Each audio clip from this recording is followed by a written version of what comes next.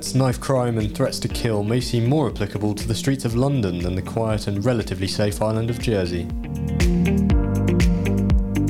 Yet all three and other issues of public safety are being addressed in new laws proposed by Home Affairs Minister Helen Miles.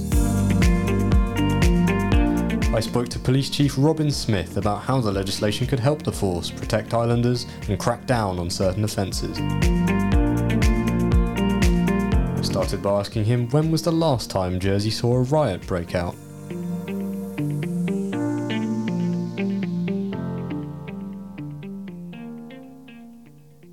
I'm not sure when we had the last riot, actually, and of course, quite rightly, you'd focus on that in that important piece of legislation for 1797, I'm told.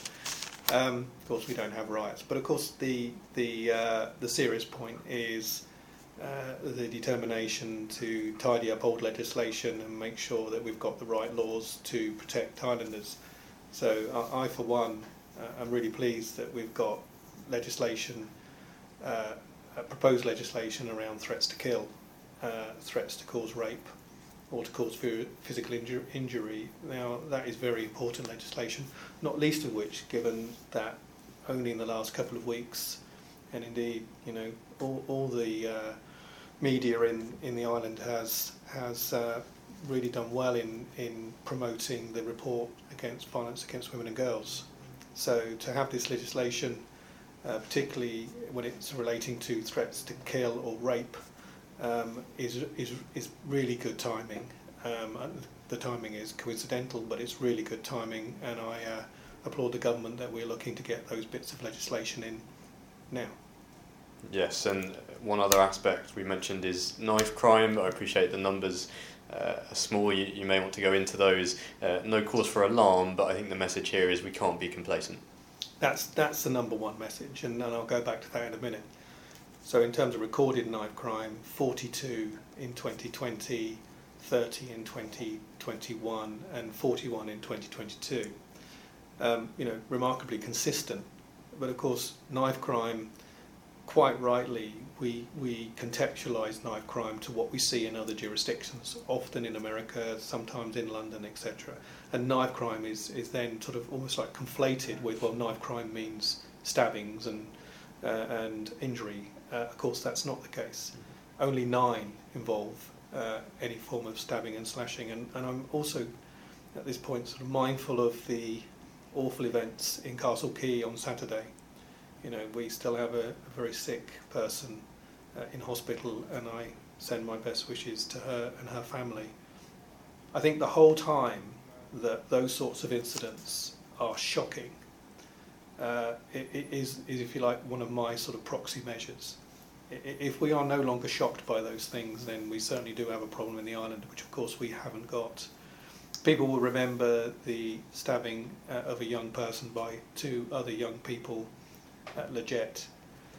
People still talk about that, and it may surprise you to know that that's 2 years ago in January. So the whole time that we are shocked tells me that that's probably one of those measures that is not a bad thing. You mentioned about complacency. Now, whilst the numbers are small, particularly numbers involving young people are very small, if we are complacent in any way, which I refuse to be, and indeed police service is not just the only people that participate in this. You know, SIPES and our colleagues in schools work very hard to, and an island effort to make sure that we cannot be complacent, and that this new legislation helps us not to be complacent, and we'll be forever vigilant. Can you explain why that is? I appreciate we've expanded the definition as to what constitutes possessing an offensive weapon, and there's also, in terms of how the offence is committed, changes there. Can you explain why that might help? Well, it'll certainly help officers in the street, and certainly, you know, schools being made public places as well in the interests of any form of knife crime. As you mentioned earlier, this is helpful in terms of alerting and not alarming. You referenced that earlier. But it also, for me, is about being preventative. The best way to stop these crimes is to prevent them in the first place. And if they act as a deterrent, and if the new legislation acts as a deterrent, as well as providing the officers with the ability to use their powers more effectively, all that means to me ultimately is we're keeping islanders safe. Fantastic. And the proposition overall, I assume you welcome it there, due to be debated early in January. Lots of different aspects in there, a fray. We've also got new powers for centenniers. As a whole, you're broadly supportive of it? I'm supportive of it exclusively, and quite rightly will be debated, maybe fine-tuned to a degree, but at least we can, the Assembly can have that debate. And if there's one thing I can speak with absolute confidence of, is that everybody participating in this has one thing in mind, and that is, how do we keep islanders safe?